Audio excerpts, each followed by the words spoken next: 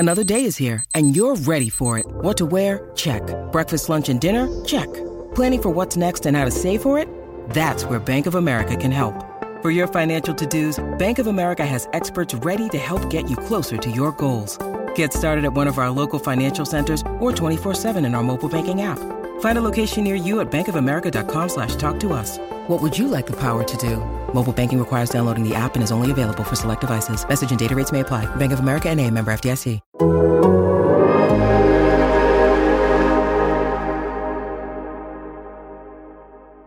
Hello and welcome to the Game Theory Podcast. I'm your host, Sam Vecini. We are presented by The Athletic. Today on the show, Adam Spinella. We're back in the normal time slot for Coach Spins. How's it going, buddy? It's Sunday evening for you in the United States. How are things going on your end? Sam, things are good. We're ready for another week, another day to talk hoops here. I have some good news and some bad news to deliver right here at the top of the pod. The bad news is particularly for you, Sam, that my New York Jets did not get the job done for you today. We choked against the Miami Dolphins, and now the Pittsburgh Steelers are not playoff bound. So my deepest apologies there. It's the goddamn Jets. Yeah, I am used to hearing that. But the good news, Sam, the very, very good news, Baba Miller's free. He's back, ladies and gentlemen. We're going to see Baba Miller in action this week, and I am freaking excited, man. I'm so pumped. I love Baba Miller. This is like chef's kiss on what's been an otherwise pretty good weekend. I'm so glad Baba Miller's back. I'm so glad for you that you get to watch Baba Miller play basketball, but that's not why we're here today. We just wanted to talk about it at the top because Baba Miller was wrongfully suspended for 16 games this season, and we're excited that he stuck it out, frankly, at Florida State. Like, there was every opportunity where he could have gone back overseas, but now we get to see him play for Florida State, hopefully. Couldn't be more excited about that. More importantly, we're here to talk about the NBA's sophomore class. The 2021 NBA draftees, 1.5 years into their career. It's a really interesting class. It's a class that last year I thought really, really was impressive as a group of rookies that really played well for their age. And this year, I don't want to say they've taken a step back, but maybe they just haven't taken the jump in many ways that people anticipated following such strong rookie years. And we'll talk about that and why there are a number of reasons for why maybe the rookie class last season hasn't taken that sophomore leap that some prospects do. Sometimes there's a sophomore slump and you go into a third year and you're the post-hype breakout. But let's just kind of start there. What do you think is going on in terms of why this second year group hasn't quite taken that next step toward superstardom in many cases? Like, none of the guys in this class, as far as I can think of, are going to be all-stars this year. Yeah, I don't think so either. And look, I think it's important to note that development is not linear, right? That You don't just show up at the beginning of the next season every year and you're magically a better basketball player. You're better at one specific thing. It'd be nice if it worked that way, but development doesn't quite have that same type of reliable trajectory. I think the other part of this, Sam, is that we aren't seeing a ton of these guys have their roles change too much within the teams that they're playing on, at least in terms of expanding their role. That a lot of them came into situations as rookies where they were, given either a long leash for some guys, maybe like Cade Cunningham or Jalen Green. They fit nicely next to some other star players that were on the roster. A guy like Evan Mobley comes to mind there, or Josh Giddey. Or we're seeing the addition of other stars. In Orlando, Franz Wagner had a really impressive rookie season.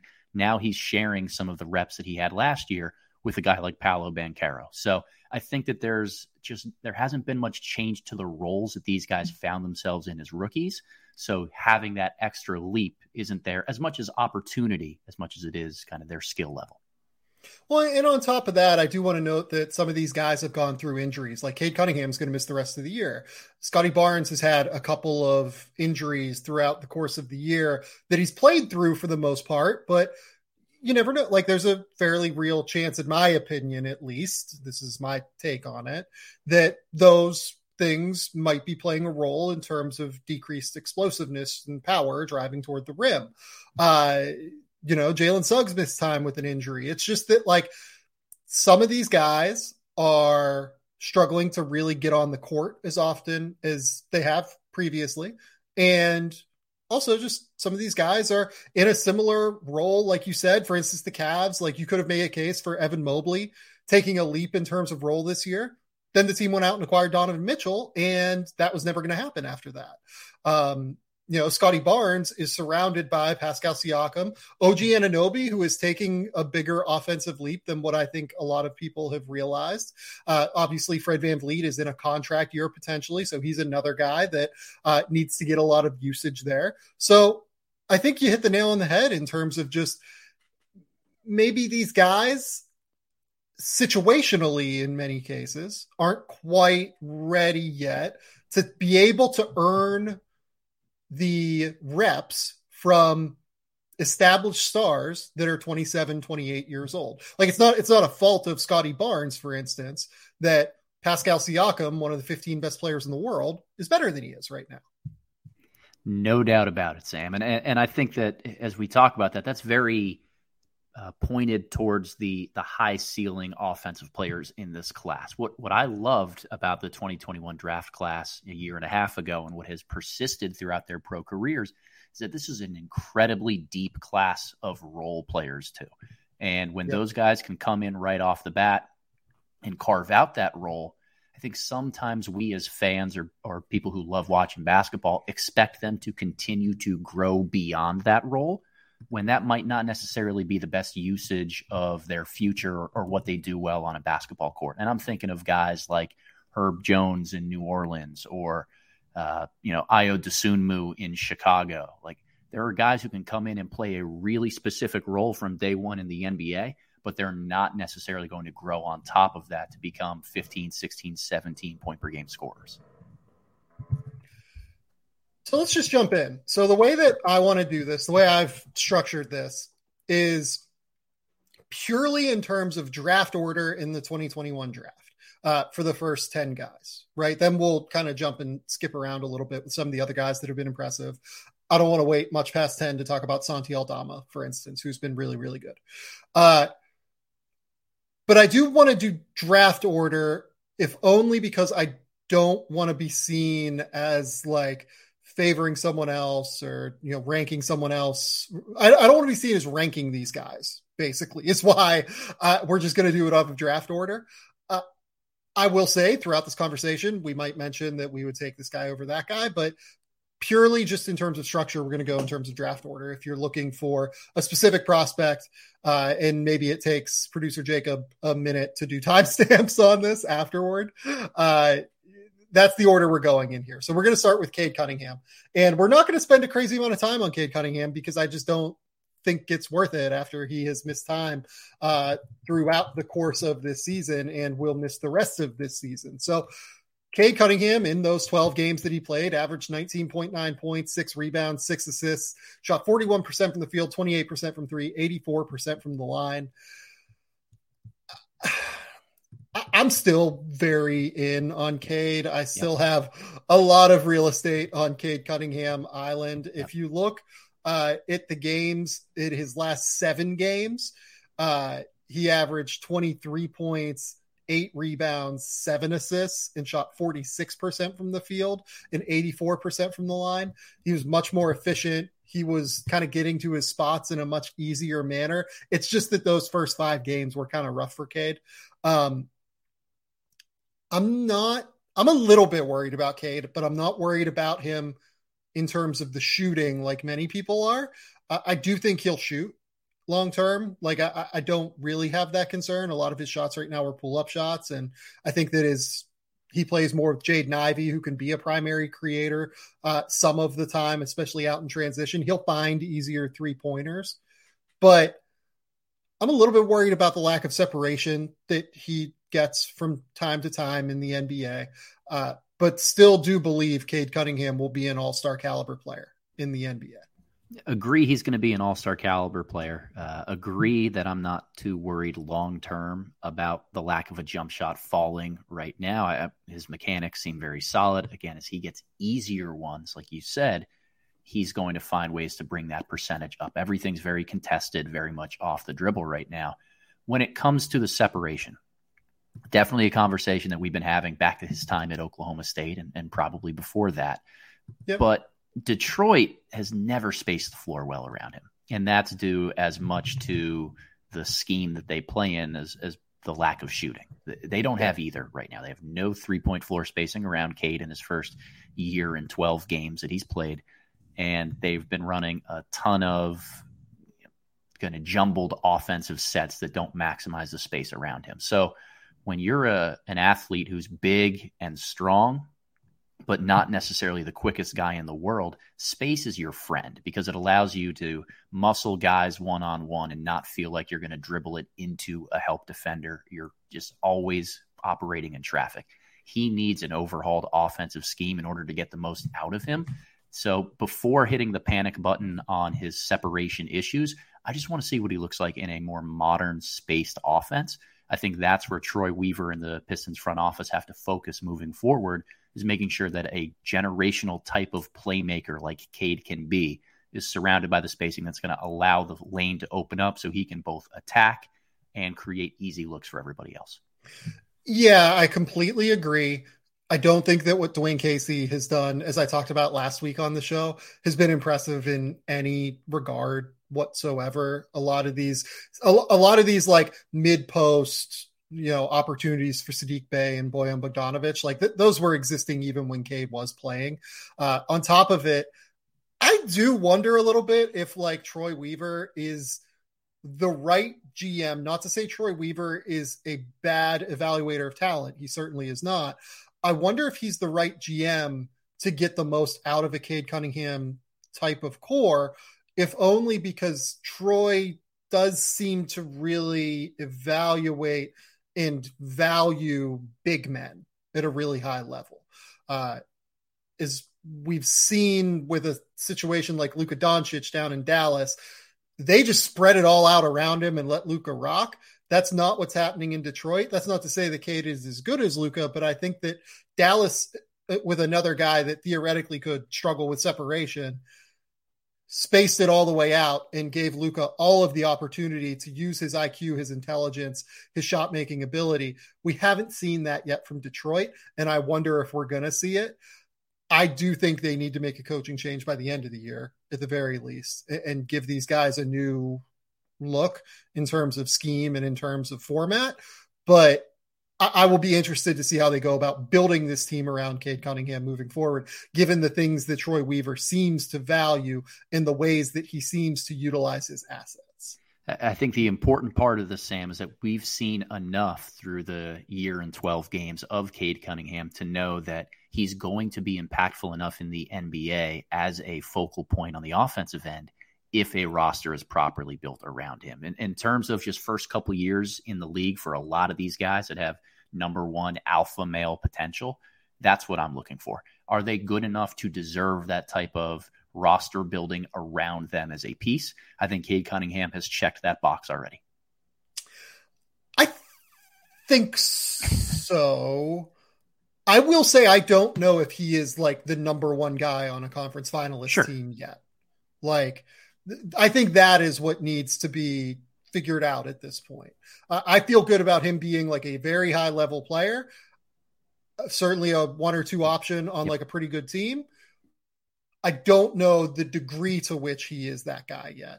And in part, that's probably because of coaching, but also in part, like there are some things he needs to fix. But let's move on from Cade because we have seen less of him than some of these other guys. Okay. Let's go to number 2, which was Jalen Green. The Houston Rockets took Jalen Green. Jalen Green has at times looked incredibly explosive and looked like a future extremely high level 25 point per game guy. The thing that he's done really, really well in his sophomore year, in my opinion, he's almost doubled his foul free throw rate, which is fantastic. He's been able to drive to the paint, draw that contact, get easy points. The problem is that I think he has regressed a little bit in terms of like shooting and shot selection.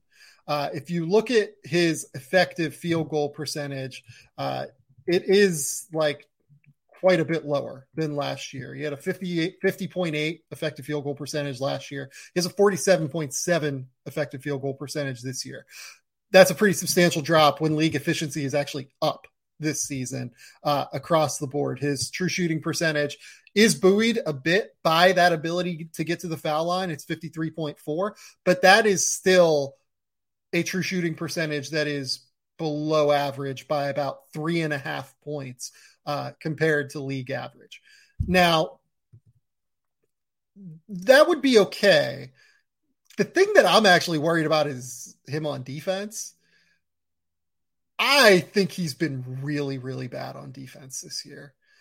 Fighting through screens, his attention to detail on the backside. I really don't like what I've seen from him defensively. And on top of it, it really feels like the Houston coaching staff is kind of empowering him without real accountability to do whatever he wants when you watch them. And that is, in my opinion, not the best way to go about developing players. I love the flashes that you see, and I still buy Jalen Green being like a 25 point per game scorer. I just wonder how impactful and efficient and how much it's going to work on like a winning team. I don't think he's a number one option on like a conference finals team, I guess is what I would say. I think they need a centerpiece and like a focal point that kind of works around Jalen really, really well, while also acknowledging that I love the skill level. I love the explosiveness athletically. I love the fact that he's been more aggressive. I just don't love some of the tendencies and like the lack of accountability that seem to be there. So there's a lot to unpack with that on the defensive end of the floor, Sam.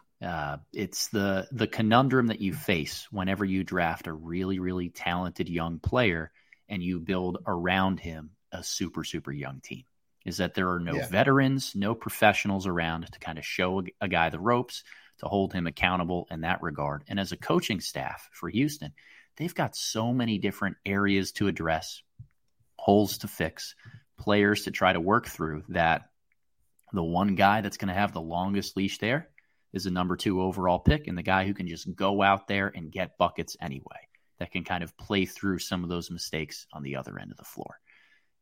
It's damaging long-term if not handled the right way, if never reeled in appropriately. But this is where I am in terms of not wanting to throw away any Jalen Green stock as a result of this. I think we've seen a lot of hyper-athletic, really, really talented guards and wings come into the NBA over the last half decade or so and struggle on offense initially, carry a really, really heavy offensive burden. And when they mature and when they get good infrastructure around them and other veterans, and they've just gone through the reps enough, they tend to figure it out. I remember hearing many of these same criticisms 3-4 years ago about Devin Booker, a regular season chucker, a guy who put up numbers on a bad team, but he was never going to be able to scale that down offensively, and he was never going to be able to defend well enough in a playoff setting. Well, guess what? The Phoenix Suns made it to the NBA Finals. Anthony Edwards, same criticisms about him. Super athletic, never taps into it on defense. Guess what he did in the playoffs this past year against the Memphis Grizzlies? He looked pretty impressive in terms of his on-ball tendencies. Still a lot to clean up because he's really young, but he's at least made strides in the right direction. I am not ready to give up on Jalen Green in that regard, while also acknowledging it's pretty damn bad right now on the defensive end of the floor. And this is where I wish the Rockets had a couple more adults in the room in terms of guys that they can throw on the floor that are veterans. Maybe it's big men that can make up for that. Just a real like Pat Beverly MF, or somebody who's not going to let that slide from a cultural standpoint. Because when you have 8 out of your top 9 guys receiving minutes that are still on their rookie contract, it's a bunch of kids that are really struggling to figure out how to hold themselves accountable versus hold each other accountable. And it's the push-pull dynamic of hitting the reset button. It's why starting from scratch on a team building standpoint is really hard in the NBA. But Jalen Green has the athleticism. He has the tools to be able to figure this out. It's been rough, though. It's been really rough thus far. Yeah, and I also want to bring up the team context that Jalen Green is in.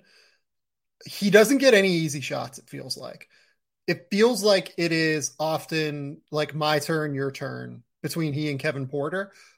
I've just like really not liked what I've seen from Kevin Porter in terms of specifically developing a younger group of players that you have a lot of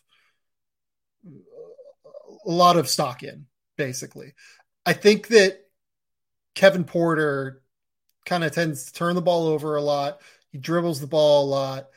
I think that like he's actually like turned into an okay defender, but like, you know, at the same token, I don't know that he's great at it either. He just feels like a great sixth man to me. And instead he's the one that's kind of bringing the ball up the court all the time and like kind of initiating the offense more often than others.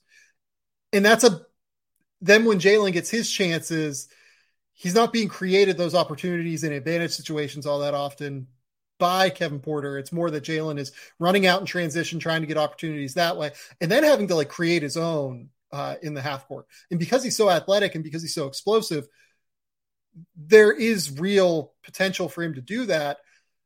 He's just not quite there yet in terms of like his craft. And that's okay. He's still super young and has all the tools in the world. I still buy him, like I said, as a 25 point per game guy. I don't know that he's necessarily like a number one option moving forward for a great team. But the good news about Houston is they have an opportunity still high in the draft, because they're going to be picking high in the draft this year, to maybe get that guy next to Jalen Green. Can you imagine? Like, this team makes so much more sense with Victor Wembanyama.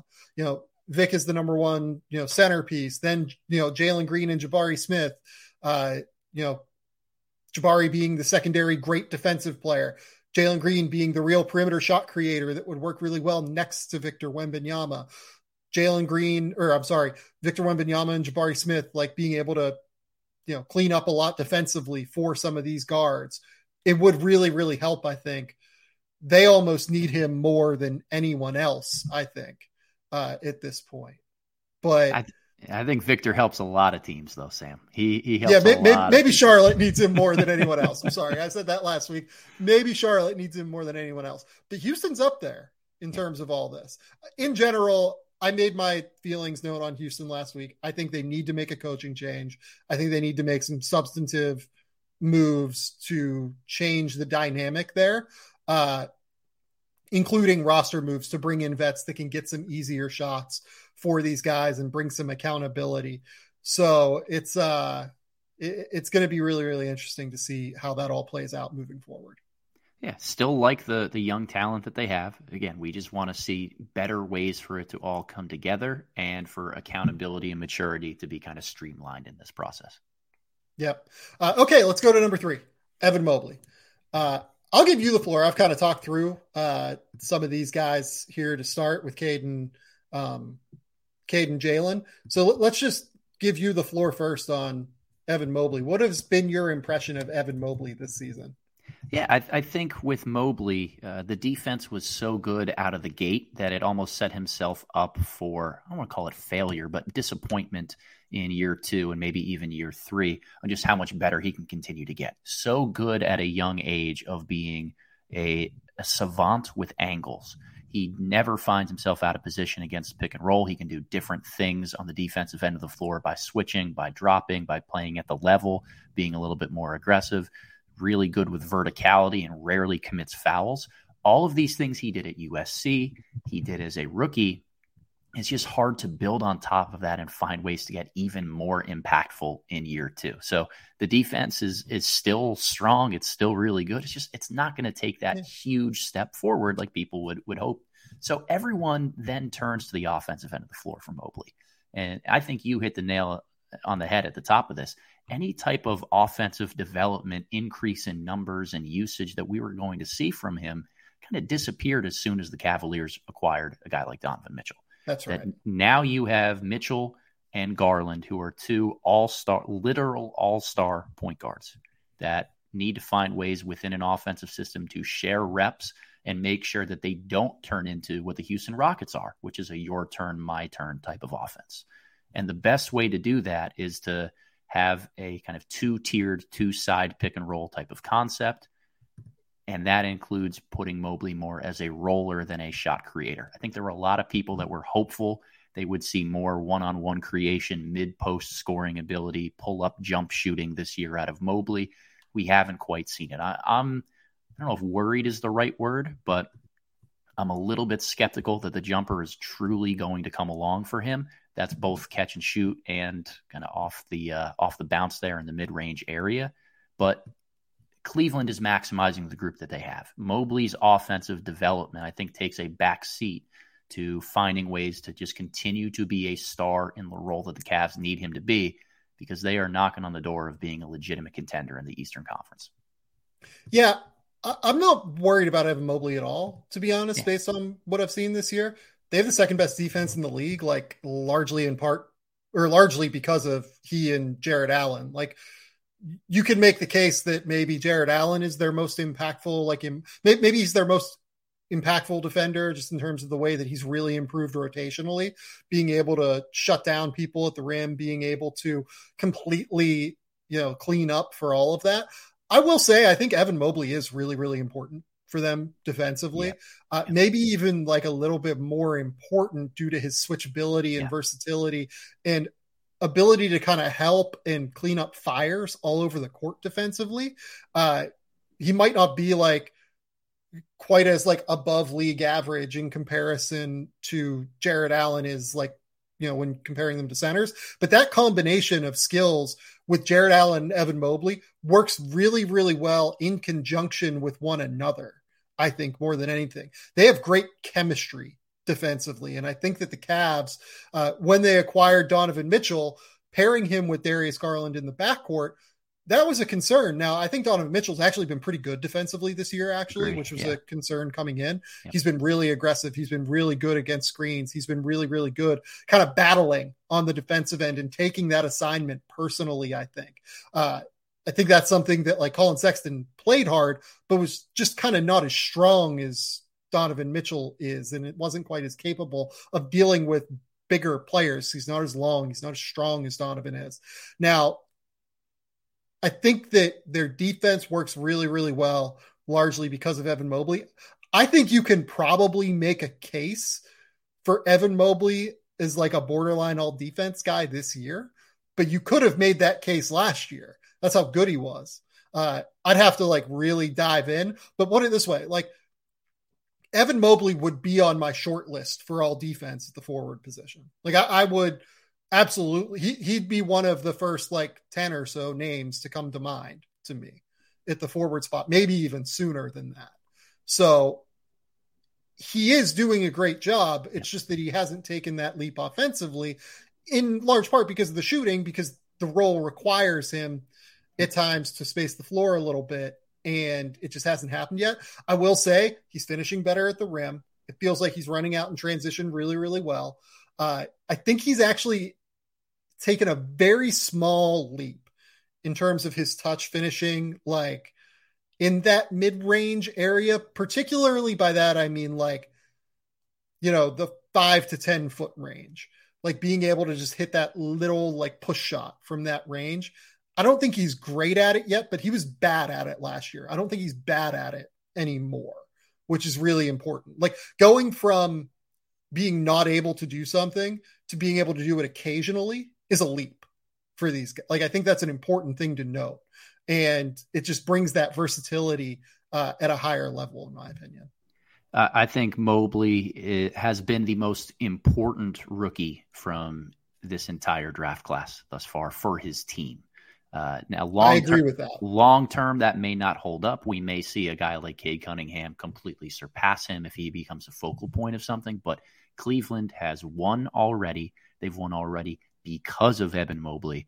And if you take him out of their lineup and just replace him with another comparable body at that same type of position, nowhere near the same level of impact. So I'm a huge Mobley fan. I just never see the offensive creation really coming for him, and he doesn't need it. He's okay without it.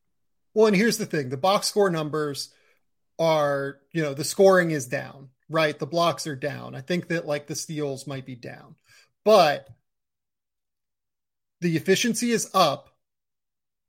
The rebounding rate is up 3%, or the defensive rebounding rate, that is. He's getting more offensive rebounds. His usage is down by 1.5% while that is happening. But I think in general, the indicators are that he has gotten better, even if the counting numbers don't necessarily say that. It's just that the role is a little bit different this year because of the addition of Donovan Mitchell, and he's not getting those opportunities to create on the ball. So I really like what I've seen from Evan Mobley. I really, really enjoy watching him play. And I agree with you that he's been purely the best rookie to this point so far in terms of impact on wins and losses. I see that Jonathan Kadig in the comments just noted the guy that I would say is number 2, and we'll get to Franz Wagner in a minute here, but let's move on. Let's go to number 4. Let's talk Scottie Barnes. Okay. I don't really want to get into the Scottie wars today. I just want to be clear about that. It feels like the Toronto Raptors fan base is so divergent in terms of where they are on him. I feel like you have a very strong take on this. I don't want to get into the Scottie wars today. And what I will say is this. Scottie Barnes, I think, has struggled this season. I have no worries whatsoever about him moving forward. I think he's probably going to end up having an all-star caliber season at some point. I think he's probably going to end up as an all-star. Not this season, obviously, but into the future. I think that the team situation and context around him is not ideal for his skill set. This is a team that does not shoot well from distance. This is a team that utilizes Pascal Siakam in many of the same spaces that Scottie Barnes would be very successful operating within. I also will note that, like, there's a stat that goes around with the Toronto Raptors and with Scottie Barnes particularly that says Scottie Barnes is the most versatile defender in the NBA right now. He guards, point guards as often as he guards centers and guards everyone in between. I actually don't think that's a great, it's hard. Like, it could be good for his development long-term, but I actually don't know that he's good enough at it yet for it to be worthwhile to do right now. I think that it often makes him look worse because he gets put in situations that are not advantageous to him succeeding at this point. Yeah. And it often results in tape that does not look great all the time. I think that with Scottie, the context is so important to talk about that I just want to do it and lay it out there and get it out there. I also think, as I mentioned earlier in the podcast, he's gotten dinged up a couple of times this year. Like, he missed a couple of games, if I remember correctly, due to like a sprained knee. I think he sprained an ankle, like kind of near the start of the season. It does not feel like he is 100% right now. Basically, anything we've seen from Scottie Barnes this season, I'm not saying I'm throwing it away, but I think that it's really important to establish the context for why, for instance, he has a true shooting percentage that's like 7% or 6% below league average right now, and why I think the defense has been a little bit hit or miss at times this year. So with all of that context being laid out, because I've watched a lot of Raptors games now, because I'm trying to figure out if they're actually going to sell or if they're going to try and like go for it, what they're going to do. Where are you at on Scottie Barnes? And now that I've laid out all of the potential excuses and all of the potential everything that I see when I watch the Raptors that could impact him. Yeah, I am all over the damn place. I know you're expecting a stronger take from me in that regard of being really pro or anti. Like, I'm so torn because I buy into the tools. I buy into how impactful he was last year. And I still hold out hope that he's going to continue to get better just this year. But there are some concerning aspects of the game that I've seen. I'll start on the defensive end of the floor because that's where you kind of left off with your opening here, which was pretty eloquently done. I don't want to equate versatility with impact. That's something that I think a lot of times basketball analysts, people who are fans of the game, really want to do, is they assume that because somebody can guard multiple types of positions, that they're an impactful defender. There's value to having those guys, but they have to be impactful in so many different ways. And Scotty is young and learning how to kind of take his lumps when he guards some point guards, when he guards up the lineup, when he is in space on real superstars. I think that's the area that's got him in the most trouble this year, is when he guards really, really good offensive players, he can be a little too jumpy. He bites on shot fakes. He comes out of his stance a little bit and gets blown by time to time. Like, I think that's part of Toronto's scheme, is to pressure and want him to get into the basketball, but he hasn't been incredibly successful at doing so this year. So that's kind of where I'm at the defense. I don't know if you see something differently, but I'd like to see him be a little bit more patient on that end of the floor. I would like to see him be a little bit more patient, but I do want to note that I don't think Nick Nurse has done a good job with this team, and that sometimes he's asked to be like that aggressive, roamer on the backside and be all over the map. I don't think that puts him in position to succeed, because he often plays very upright. That's kind of who Scotty is. He doesn't play with a lot of bend, and that can result in him, when he has to close out super far and super long distances, get beaten off the bounce, and that gets them into rotation and things get all screwed up. The significant flaw for Scotty Barnes at this point remains what it was pre-draft.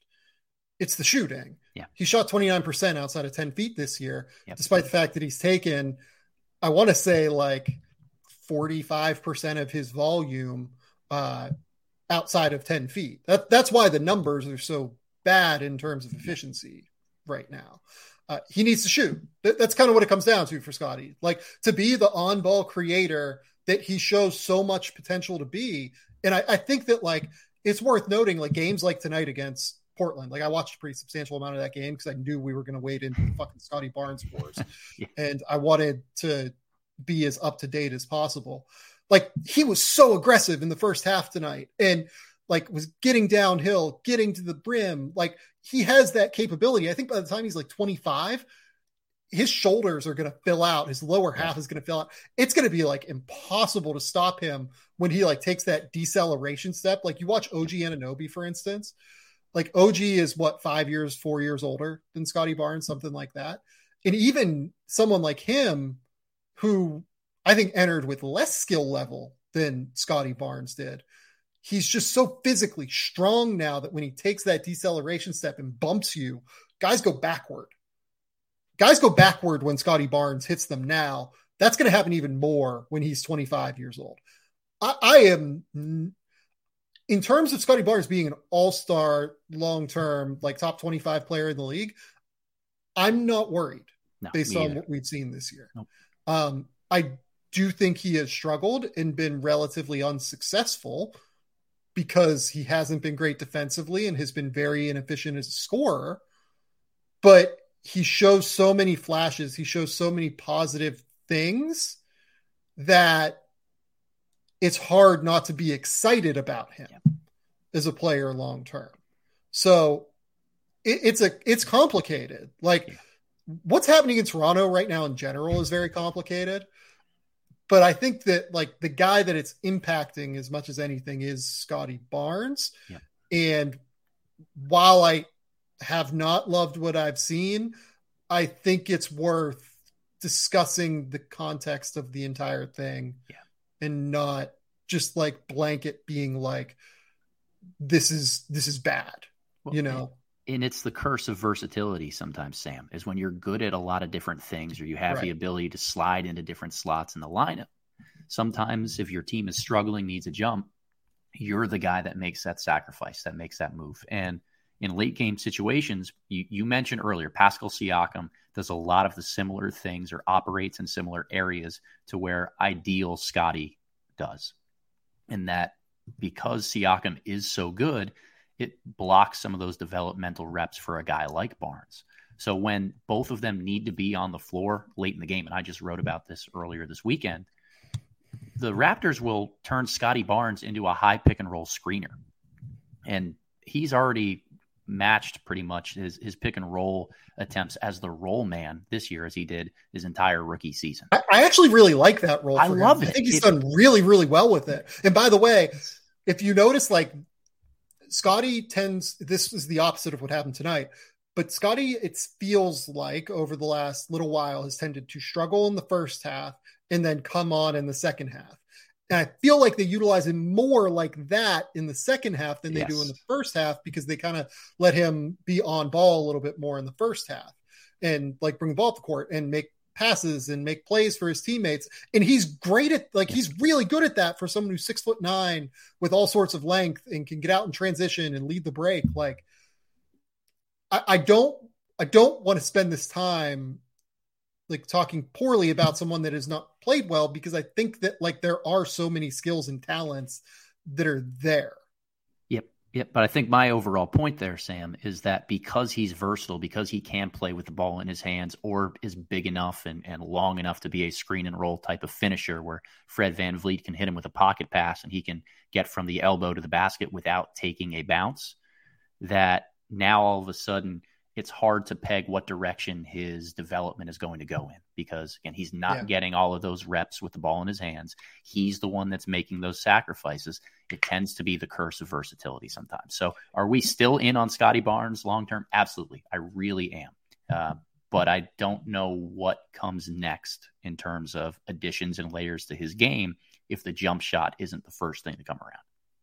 Yeah, like the jumper, for him to reach his ceiling, the jumper has to come around in some respect, because he's really had like a half season of solid shooting at the first half of last season. And then if you look from like halfway point on last year, it was not great. And then this year, it hasn't been great either. He has to shoot it. No questions there. But there are so many other positive skills that I just want to like acknowledge and talk about, because he is like a really interesting player and someone that I think is going to also be dependent upon the direction the Raptors choose moving forward, because they have real decisions to make at the trade deadline here. Do they keep Fred VanVleet? Does Fred VanVleet sign an extension? What do they do with OG Anunoby, who seems to be the most popular person at the deadline? Pascal Siakam is extension eligible this year. What do they do with him at the end of this year, I believe? I'm sorry. So there are just so many things. There are so many different factors with the Raptors that have to be considered. And all of those decisions are going to have a tremendous impact on Scotty Barnes' development moving forward. So I'll be interested to see what they do. Let's take a quick commercial break on that note and end our Scotty Wars discussion.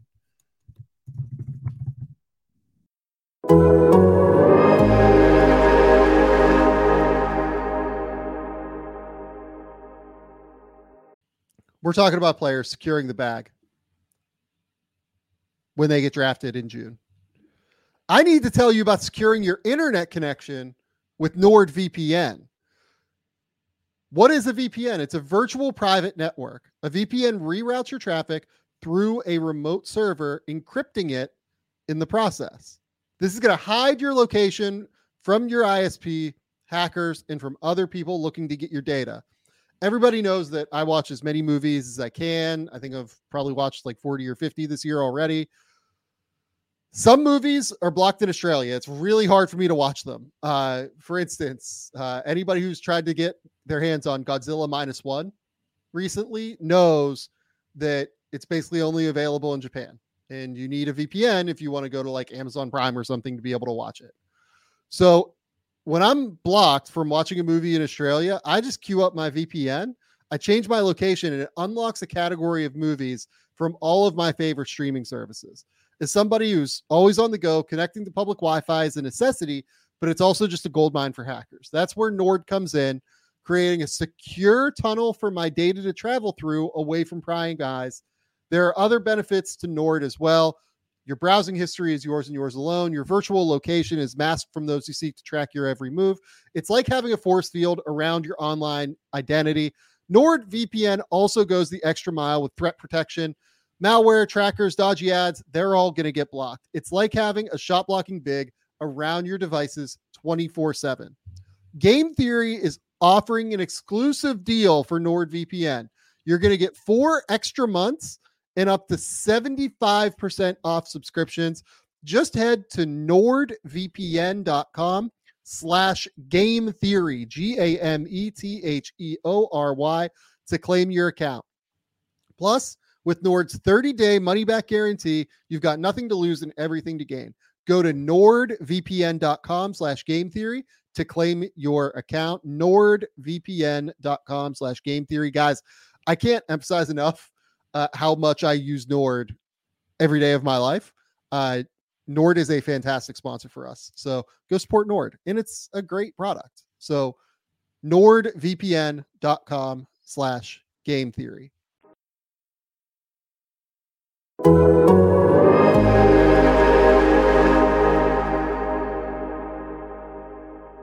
Okay, we're back. We're going to talk about the Orlando Magic now, and this is where I'm going to cheat a little bit, just a little bit, in terms of our draft order profile here, because Jalen Suggs is next, but Franz Wagner is 8, and I want to talk about them kind of together because it'll make an easier YouTube clip to clip, to be honest. I want to start with Franz because I think Franz has been the second best rookie in this class behind Evan Mobley, and I think you can honestly make the case that he has been better than Evan in a lot of respects. Franz Wagner is averaging 20 points, 4 rebounds, 3.5 assists, shooting 48.5% from the field, 35.1 from 3, 86.3 from the line. He has almost doubled his free throw rate from year 1 to year 2. He has increased his 3-point volume from year 1 to year 2. He has a 59.1 true shooting percentage. His assist percentage has increased. Overall, he has been an incredibly impactful offensive player to this point of his career as a 6'10" creator that can do a lot of different stuff. Yeah, just talented guy and never seems to force it, which is a rare skill for a young guy to have. The ability to score as much as he does without having a lot of games where you say, Franz was hunting that game. He was really trying to force those down the stretch. Oh boy, what is he doing trying to take those step back jumpers? Like, everything for him is within the flow of offense. It makes sense. He's so good at knowing pre-catch when to shoot it, when to move it, or when to drive and get downhill. That's a feel that not really can be taught to a bunch of players. Like, you just know when you're open and where you should go with the basketball before you catch it. And because of that, and his length and his good handle, particularly going to his right, he's so silky at putting pressure on the rim. And I think that's why his 2-point field goal percentage is as high as it is. Now, he's added some step backs, some mid-range pull-ups to his game this year that we didn't see too much as a rookie. But it's the ability to consistently create high-quality shots at the rim for himself. And he does that because he knows where to go with the basketball every single time he catches it. I'm blown away with the feel that a guy like Wagner has. Well, it's just really, really hard to overemphasize how hard it is to find guys that are 6'9" to 6'10" who can just do the sheer quantity of things that he can do. He can run ball screens. He can go out like in transition, grab and go, and lead the break. He can, play in spot up situations, pump fake, drive, make a live dribble pass, or finish at the rim. He can just knock down shots at a 35% 3-point level clip. He makes passes on the move. He's a really good cutter. It's just that there's a lot there that is super valuable. And that versatility of skill set is something that I think goes underrated almost in this heliocentric time where so many players are, just so phenomenal taking a ball screen and dominating, right? Or being out in isolation, making plays and dominating. Having someone like Franz Wagner, I mean, God, this is a guy, it's been said enough, but can you imagine him with the Golden State Warriors? Can you imagine how good that would be? Oh, yeah, I can imagine. God, just the way he processes the game, the way he thinks through Perfect. it. He makes Orlando so much better as it is just by that versatility of thinking through things and knowing where to be, processing the game. He's so skilled. Yep. And he's, to me, like, Paulo is the most important player there because Paulo is the guy that can be the number one option as a creator. But Franz is like unequivocally number two. Like, sorry, Jalen Suggs, I still have a lot of stock in you, probably more than most do. But Franz's ability to play so many different roles on the ball, off the ball, it's so valuable to a team's operation that I am an enormous fan of what I've seen so far. He's been great, and he's the type of player because he's tall, he's skilled with the ball in his hands, he's got a good feel, and he can shoot it. He's going to continually find a way to score 18 to 25 points a game, no matter what style of play the Magic have, who they have on their roster. Like, he's just always going to be that Mr. Dependable kind of guy. Well, let's talk about that because we're talking about him as if he is like an off-ball, great complementary piece, Mr. Dependable type. Yep. I think his ceiling is like way higher than that. It can be, like, Yep. I think his ceiling is like, if he's like a 26 point per game scorer who's like 26, 6-6 at some point and is like a surefire all-star, that would not surprise me at all based on what we've seen. Like, he is going to continue to get stronger and continue to be able to take advantage of mismatches at a really high level on the ball as a creator, given all of the ball skills he already has. I don't know, man. Like, I think he's often talked about as like the clear number two option next to Paulo. He probably is that. But like, if you told me he's as good as Paulo at some point, like, I would buy that. He's gotten better every single time we've seen him. I think he's like basically Paulo's age too. Like, or no, he might be a year older. Yeah, he's a little older, he but played the 2 years in college. Yeah, right. He's a year older, but like, nonetheless, he's a stud, man. He's a stud. He is as important to the Orlando Magic as anybody that we've talked about thus far is their team, maybe with the slight exception of Mobley, just because of the defensive infrastructure that is needed. Where are you at on Franz's defense?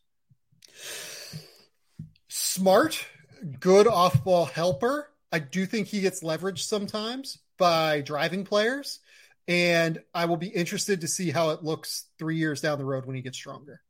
Yeah, I'm curious to see what direction from a roster building standpoint the Magic go, if they lean into being super long across the board at different positions, if that's something that either helps or hinders Franz, like playing him more at the two, so to speak, or just having super long guys on the floor that can help on that backside and always be there to recover. For what it's worth. Yeah. I would look to be as versatile as possible. Like, maybe there are lineups where he can play the two, but I like the idea even of like them being able to go at times Paulo at the 5, Franz at the 4, and then perimeter players out there. I like the idea of them being able to go Franz at the 3, Paulo at the 4 with another big. I guess that you could go Franz at the 2 at times, and then like, who the hell knows what Jonathan Isaac is going to look like when he gets back. Like, if you could play Franz, Isaac, given Isaac's versatility defensively with Paulo and Wendell Carter, like, that's interesting to me as well on some level. I don't know if there's enough playmaking out there for that. Like, Paulo and Franz are great, but like, I don't know if you can separate enough. You really need Jalen Suggs, I think, to hit a super high level as a separator to be able to do that. Yeah. And like transition, like, he's a great transition defender as it is, but I worry about like what their transition defense would look like that big.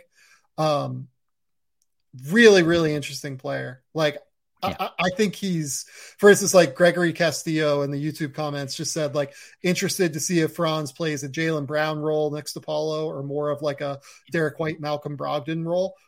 I think he's way closer to Jaylen Brown. Like, way closer to Jaylen Brown than those other guys. Yep, totally agree. Yeah. Okay, let's talk about Jalen Suggs, my beloved Jalen Suggs, who I still have a lot of stock in. I love him defensively. Let's say that at the top. Yep. He is phenomenal on defense. The road to him being a successful NBA player is not as far as people think because the defense is so good, I think. Like, it does not take much for him to get there. I will also say that, like, it feels like he's finishing way better at the rim this year, which is very helpful. But the shooting has just been a total non-starter. And that's why it's like completely tanked his offensive value at this point. I keep going back to the game he had earlier in the year against Golden State, where he was so disruptive and he caught a little bit of fire on the offensive end of the floor. Like, that's the Jalen Suggs that we need to see. I think he's got to live in transition, where if the Magic have a reliable defense behind him, and he's obviously a huge part of that because he can pressure the basketball and do a lot of things in locking down other star guards. But the more that transition opportunities can be created for him, the more palatable his offense becomes, because I think he's a momentum type of player.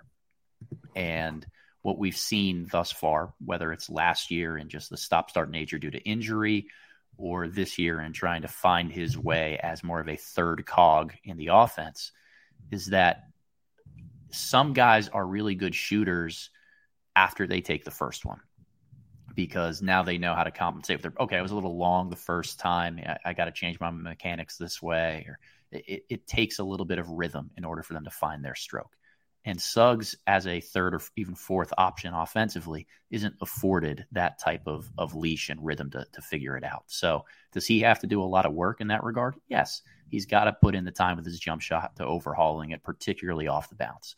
But if he can see the ball go in transition, if he can run the floor and get some easy ones going, I think the rest of his offense opens up as a result. So the symbiotic relationship between O and D is really valuable. I think what Suggs brings to the table as a point of attack defender is already so vital for this Orlando Magic team. Yeah. But it is going to come down to the shooting, Sam. Yeah, I will say I think I probably misevaluated how ready he was to play in ball screens, to be honest. Yeah. I thought that he had a little bit more feel than he does. But it comes down to the shooting. Like, if he can shoot off of pull-ups so that people don't have to go way under or don't choose to go way under the screens, things become so much easier for Orlando's offense and for Jalen Suggs. It opens up the court at a drastically different level. If he shoots, the ceiling is very high still, I think, but I just haven't seen much indication that he's going to shoot. So it's hard. Like, it's not going to take much for him to be like a borderline starting quality point guard, or like even like, the 20th best point guard in the league, like maybe Markelle Fultz is. Like that's actually like kind of probably the trajectory that this ends up going, because Fultz has been really, really valuable for Orlando in the minutes he's played. But if he can shoot it, things really change for him in a hurry and the ceiling gets way higher. We'll see. I'm not selling much Jalen Suggs value, but like, he's very clearly not as good as I thought he was pre-draft. Like, I had him, I think, at number 2. I was just not like, I think that I'd take Evan Mobley, I'd take Scotty Barnes, I'd take Franz Wagner, I'd take a lot of guys that I had lower than Jalen Suggs at this point. Yep. Okay. Let's move now to Josh Giddey, who went number 6 in this class. Josh Giddey, in the middle of a fascinating run recently that I think, like, rightfully maybe has changed some people's perspective of him. Like, he's been really, really, really good basically since Christmas. Like, if you look at the numbers over his last 7 games, he's averaging 18, 7, and 5 while shooting 52, 45, and has made like all of the few free throws that he takes.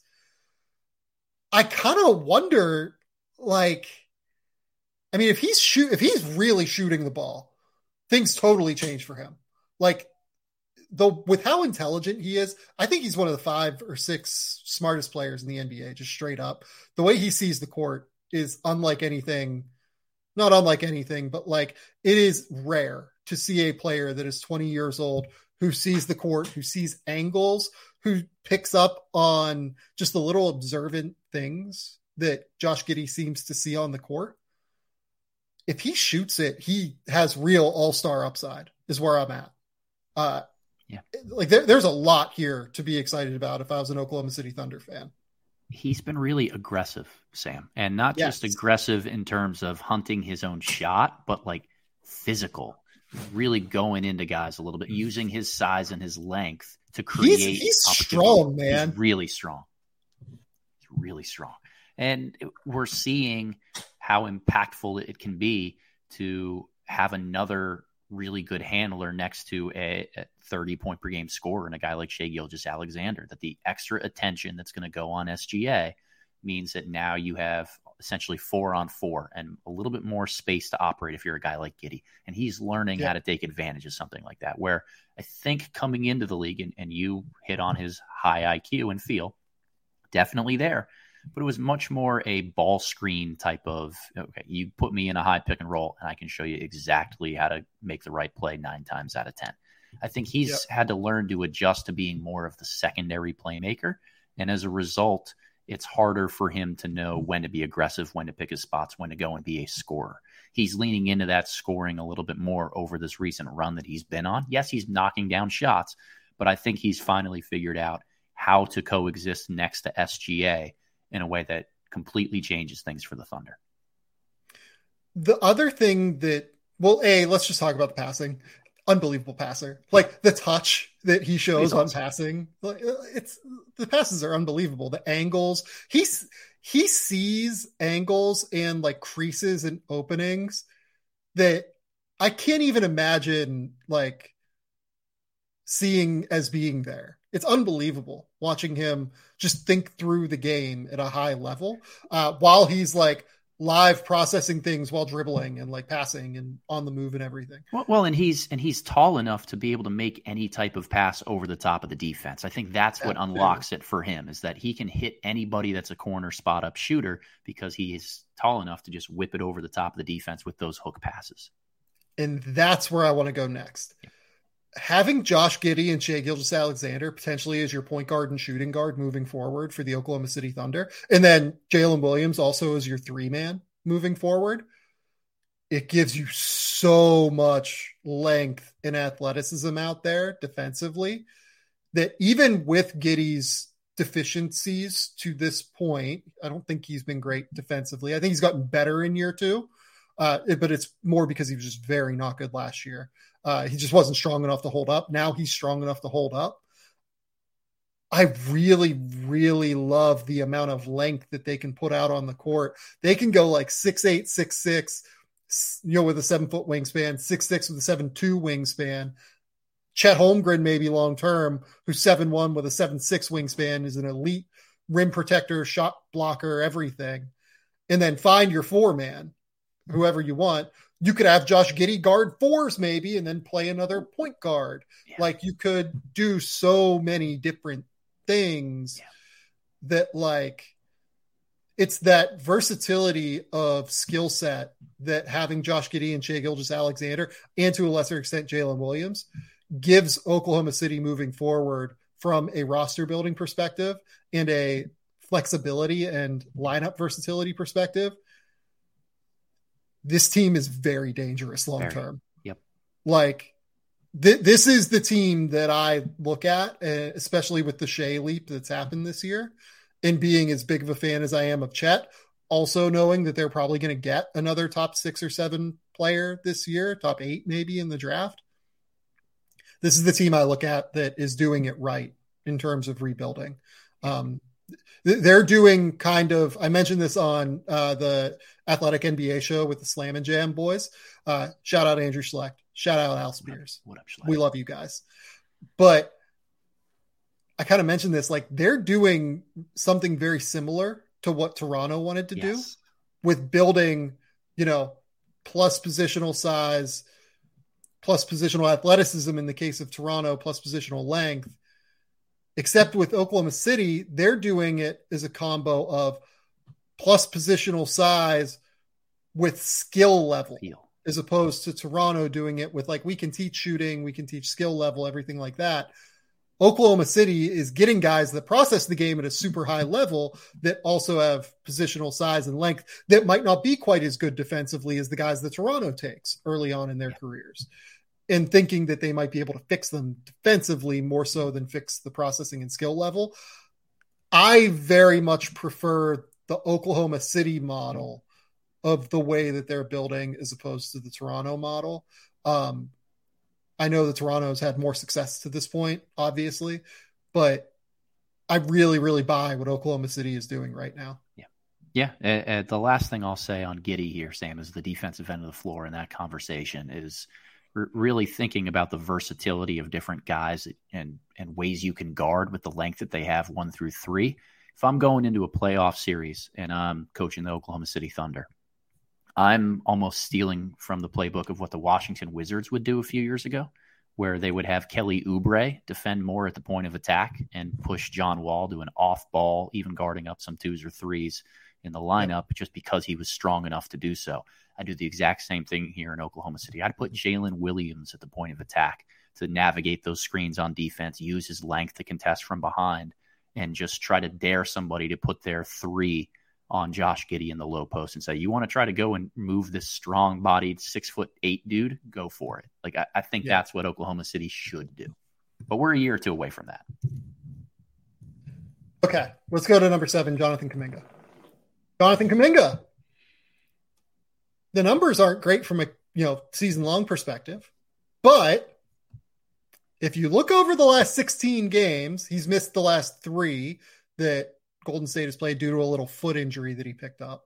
But if you look at the last 16 games he's played, 22 minutes a night, averaging 10 points, 4 rebounds, 2.5 assists versus only 1.6 turnovers, which is a big number for him, having that 2-to-1 assist turnover ratio. 53% from the field, not shooting well from the line or from 3. But it feels like they're utilizing him at a really high level as a cutter, as a playmaker in transition.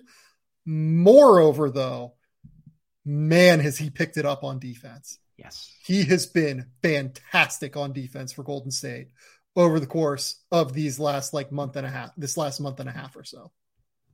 Playing for the Warriors will humble you because you've got to fit so precisely into their ecosystem in order to get the most out of the stars that they have. Steph Curry, always moving without the basketball in his hand. Klay Thompson, another moving shooter around him. Draymond Green, one of the highest processors in the game of basketball, who operates in a very unique way because he doesn't shoot or score the ball very often. Kevon Looney, always knowing how to set screens. Like, he has learned and adapted to that Golden State system from where he came into the league as, because he does all of the little things, all of the dirty work, and has bought into just being that guy. And I think we're starting to see Kuminga, while he plays a separate position from a guy like Looney, start to figure out that that's the pathway to consistent minutes for him. It's not being a high-level scorer. It's not understanding when he comes into the game to get opportunities to get downhill and plow guys over to get to the rim. It's, I'm going to come in here, I'm going to defend my ass off, and I'm going to look for opportunities to cut back door, to clean up with second chance points, to play in transition. That's where my points are going to come in. But in order to keep my spot in the rotation, I got to be the best defender out here. And he's buying into that finally. Yeah, I mean, Golden State was maybe the best place for him to go in terms of, there was going to be like a top 5 recruit in the class who really had a lot to work on skill-wise. Golden State, just due to how good they are, will give him that time as long as he's willing to work off the court to improve skill level wise, while also utilizing him to a very high level at the things he's already good at. Now, he struggled at that through the first part of this year, the first quarter of this year. Last year, at times, he showed flashes, but again, it was just like little flashes here and there. These last 16 games, I think, are an ideal use of him while he's still 20 years old in figuring out what his ceiling can be. I love it. I love everything I've seen from Kuminga over the last 6 weeks. It's in a much more limited sample, obviously. Like, we're not talking about him on the level of a, Scotty Barnes, of an Evan Mobley, of a Franz Wagner, and a Cade Cunningham in terms of what they've accomplished so far. But I love that Jonathan Kuminga has taken that next step in terms of being a real rotation player on a great team. Hopefully, we think Golden State will be a great team at some point. They're not great right now. They've improved recently, though. We think that this will be a great team, and he will play a critical role for them in the playoffs, I think, as that havoc inducer, havoc creator on both ends of the court. And where he goes from there is up to him. Like, he has all the athleticism, the explosiveness, the length. the potential as a shot creator. We know that hasn't borne itself out yet all the time, but there's just a lot that he's capable of that we're starting to see now. We knew he was going to be a project coming in because of the lack of shooting and because of, honestly, like kind of some processing things, right? Like it was just going to take some time for him as a processor to get things together, just because he missed that last year of high school, did not play college, went straight to the G League. The G League can be a bit of a mishmash of, selfish play and everything like that. The fact that he is now in year 2, halfway through it, and has become a rotation player for a team that just won the title last year is a great sign for Jonathan Kuminga. And I think that the Warriors should be very happy with where he is right now. I've got to give him a round of applause, Sam, because is he 21 yet, or is he still 20? Still 20. So I think back to how mature I was when I was 20 years old, before I could legally drink and all of these different things, like just trying to think about who I was at that point in time. There is no way in hell I would have had the maturity to come into a situation, have been a 5-star recruit, think of myself as a scoring hub in the NBA because of the role that I played with the G League Ignite. And within a year and a half, completely buy into the role that he has to make the Warriors better. I think that there's been a real maturity and professionalism about the way that he's handled this process to just maximize who he can be on the floor that doesn't get talked about enough for young players in the league. So my hat's off to Kuminga for that. All right, let's go to Davion Mitchell at number 9 now. Yeah, let's get some Davion talk. Really interesting season. So let's just note, like, the defense at the point of attack has been absolutely stellar. There's nothing you can complain about there. He is so tough. He annoys the shit out of you for as many feet as Sacramento wants him to. Really, really high level point of attack defender. I'm a little bit worried about the offense. Are you? Yeah, I'm confused by the offense, but I want to hear your take on it first. Yeah, so look, obviously kind of a different situation now, right? Where De'Aaron Fox has really strongly taken the lead there and has been awesome. He's been like a, all NBA caliber player to this point in the season. And that 2-man game with him and Sabonis tends to be the driving force behind a lot of what they do well. If you look at like the lineups that Davion Mitchell tends to play in, he does play a lot with Sabonis and plays a lot with like, Kevin Huerter and Harrison Barnes and those guys. Like that's by far like his most common lineup is basically like with the starters, right? So far this season, other than De'Aaron Fox. I would have expected, given that there would be more of a leap in terms of his playmaking, in terms of his passing and decision-making, and in terms of his ability to drive offense a little bit more, even though they do utilize Kevin Huerter a little bit more in those situations offensively. Well, and it's funny. I expected that leap to come just because of how hard and how well he played down the stretch run last season. Like when he moved into the starting lineup and played heavy minutes, I got in front of me here, his final 14 games as a rookie, he was averaging 18 points and 8 assists a game, shooting 46% from the field, 34% from three. Like it felt like there was a legitimate offensive, creator that was blossoming in his midst, to maybe not be a top tier option on an NBA team, but to at least be able to run a second unit at a really competent type of way. And I don't think we've seen that on the offensive end of the floor this year, but his defense is so damn consistent that he's still going to find ways to impact the Kings for the better. Well, and it's weird because like he doesn't really run a lot of like pure second units. Right. You know what right. He plays a lot with like Kevin Huerter, Harrison Barnes, Domantas Sabonis. Like almost all of his most common lineups this year feature Sabonis and Barnes. So like, I don't know. It's weird. Yeah. Watching Davion Mitchell is weird this year. He's a great backup guard. Like he's exactly what they need in terms of like change of pace off the bench. Let's go. Let's aggressively defend the shit out of these guys on the defensive end of the court. But yeah, kind of a weird year for him. Yeah. He might just be like a great backup, but when you have De'Aaron Fox, like, that might be all you need. And this team's really good. So like, they also need his defense at times, which is really valuable. Like the Sacramento team is a mess defensively.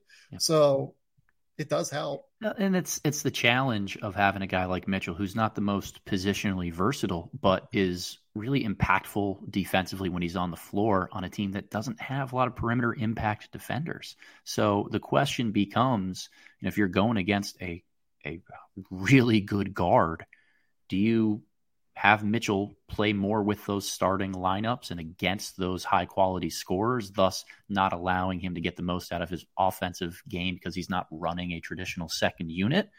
Or do you just say, go out there and cause havoc against whatever team's backup guard and hopefully live in transition? So it's a really difficult push-pull as a coaching staff for the Kings to try to figure out the answer to.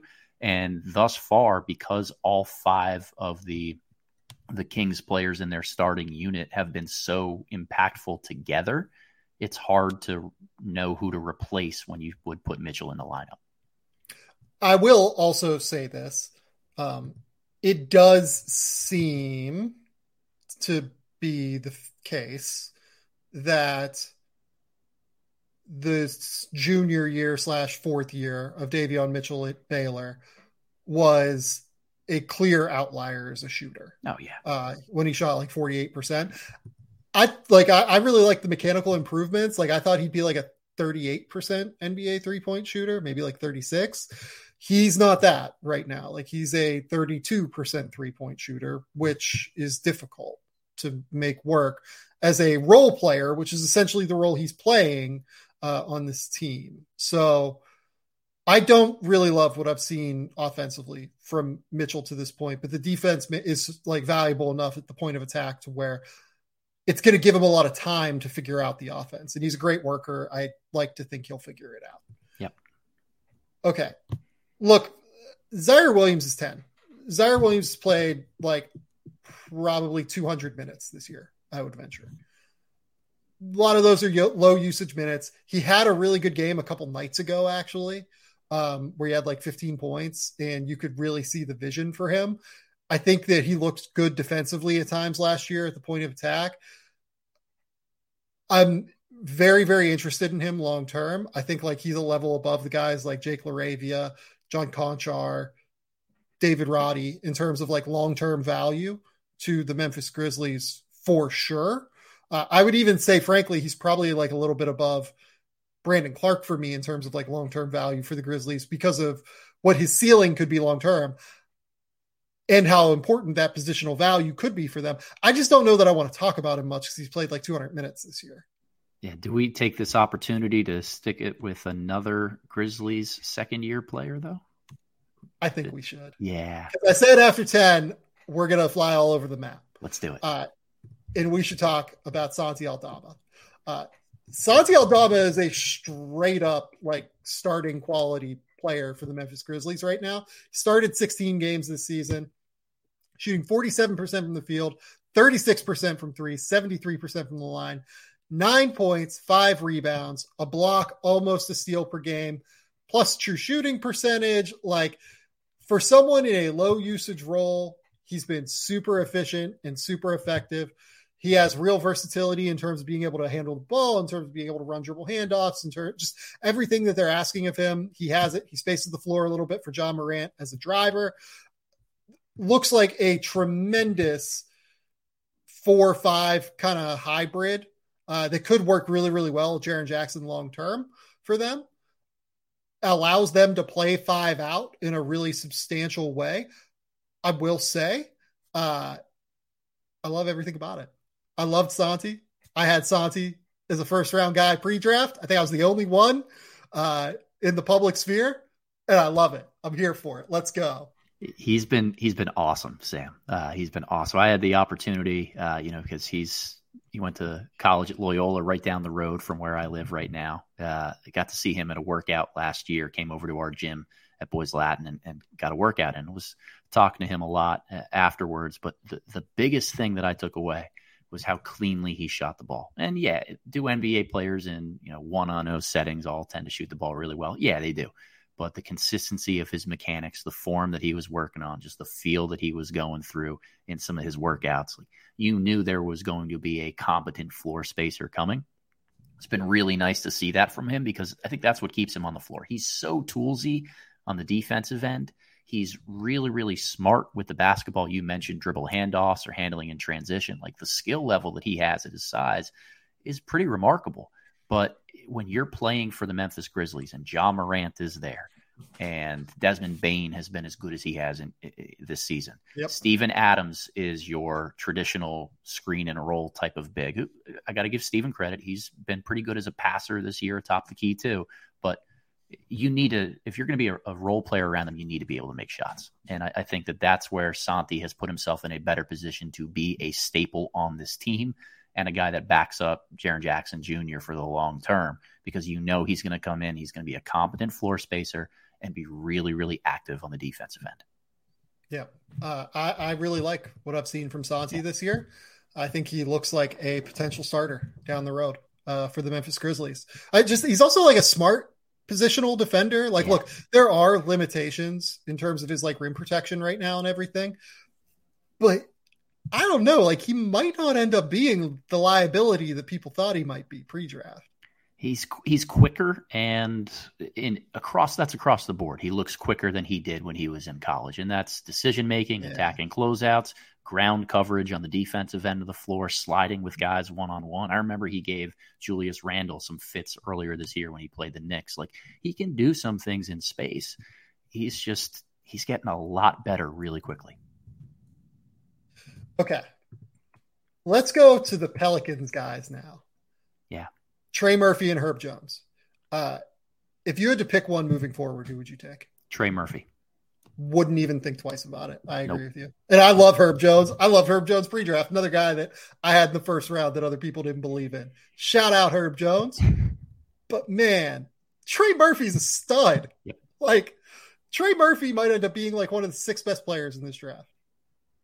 He's Mr. Reliable as a role player because of the way he shoots the basketball, and his length is so disruptive on the defensive end of the floor. It's not the same level of guard you 1 through 5, lock you down at the point of attack in the way that Herb is, but his length tends to be really bothersome in passing lanes. It allows him to close out to guys, and you can see the way that the last minute they alter their shot because Murphy's windmill type of arms are coming towards a spot up shooter.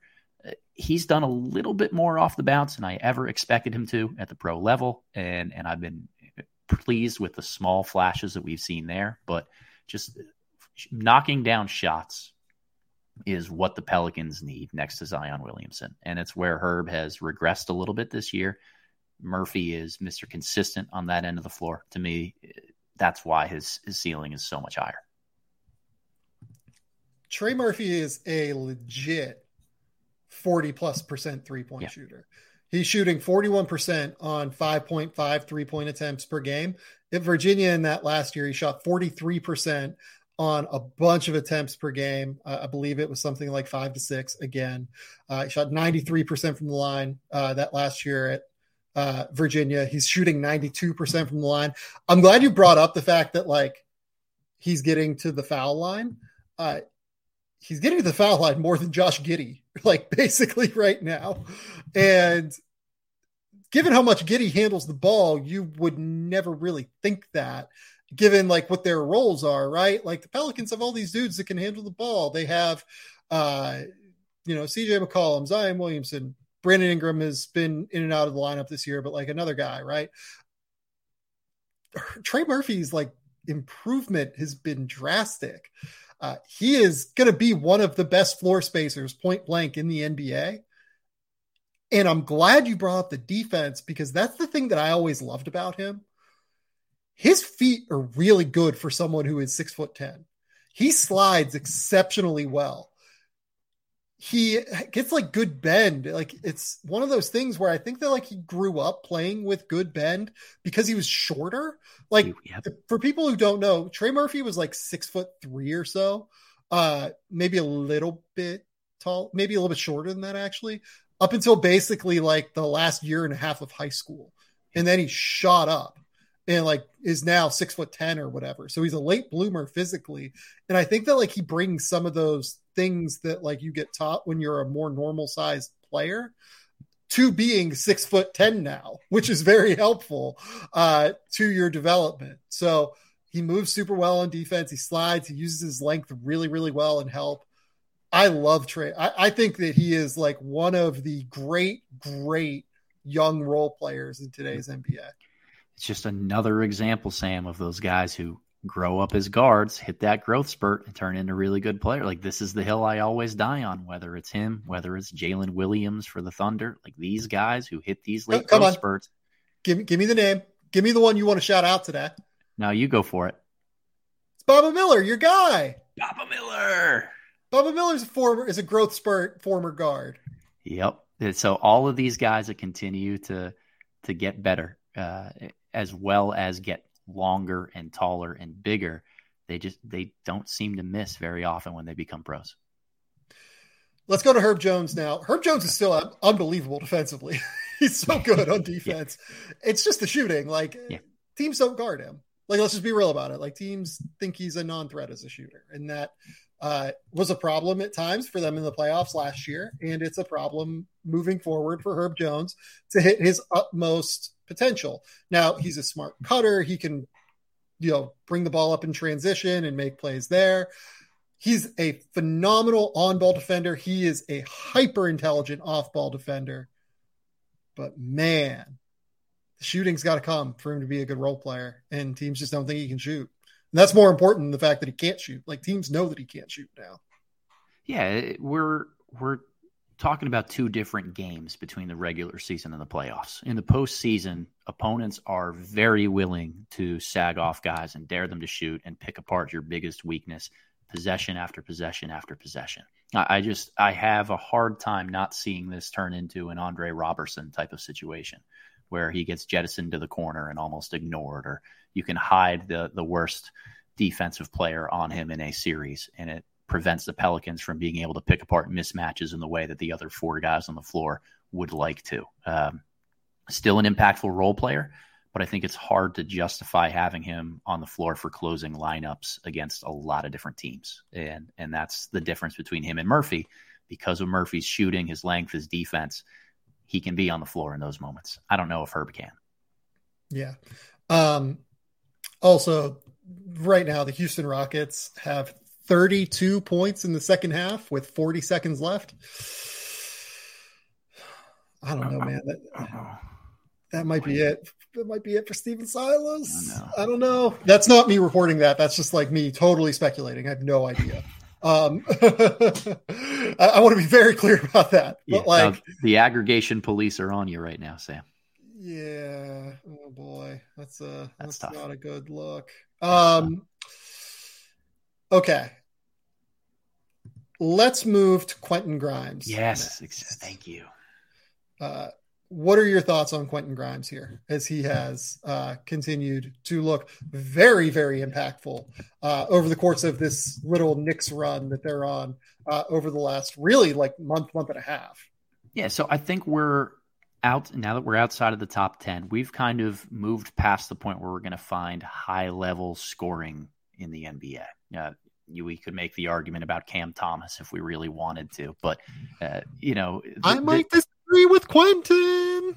This is the thing of all of the role players and the guys that we have left on the board. I think Quentin is the one who just knows how to play basketball and is going to just kind of backflip into like 14 points a game if he's playing 30 minutes a night, because he drills open jumpers. He's competent in the open floor at handling. He does not make a ton of mistakes. He can come off of a handoff in a zoom action or coming out of the corner and make the right decision with it. And he competes his ass off on the defensive end of the floor. Like, if we're talking about a guy who came out of Houston and played for Kelvin Sampson, you're going to get one tough dude. And he's brought that to the Knicks and their starting lineup and really been a huge key for them. This is one where I was just dumb pre-draft. Like, I knew that he could defend at a really high level. Like, that was the thing I loved. Yeah. And I felt like pretty good about the shooting. And I think I still ranked him at like 38 or something. And it's just like, what in the world am I doing? Like thinking back, it's just like, why did I have him that low? I don't know why I had him that low. Like the tools all make sense here for him to continue to grow. On top of it, different kind of trajectory, given that he was a 5-star guy that like, you know, was always 6'4", but he has some of the attributes that you always talk about in terms of being brought up and developed as a point guard, right? For people who don't know the Quentin Grimes story, like Quentin Grimes was a 5-star like point guard prospect out of Texas, was considered a potential lottery pick, one and done. I had him as like the best guard in that class that year coming into the year. I loved him.